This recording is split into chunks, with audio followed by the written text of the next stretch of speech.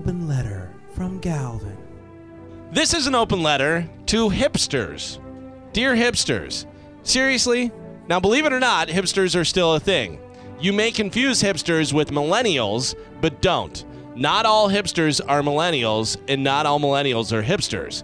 Here's an easy way to tell them apart.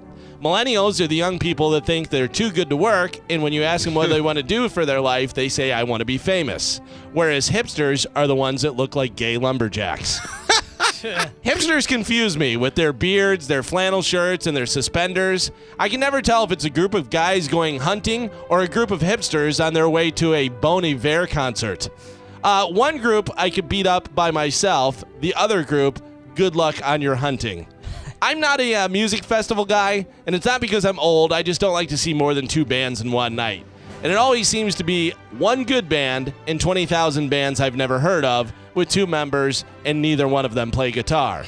But hipsters love the music festivals. I know this because I went to one, and there were so many hipsters there that I thought there was a booth giving away free mustache wax and beard oils.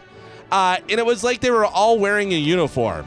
They wear the skinny jeans that are cut off just below the knee and then rolled up, their girlfriend's blouse buttoned all the way to the top, a scarf, and some sort of hat that invokes the overwhelming feeling of wanting to knock it off their stupid head. By the way, you shouldn't be able to share clothes with your girlfriend. That's not a good look. If you've ever been to or competed in a beard or mustache contest, I hope you go and light one of your stupid self-rolled cigarettes and you light your hipster face on fire. I'm Galvin from The Mike Kelta Show, and this has been an open letter to hipsters.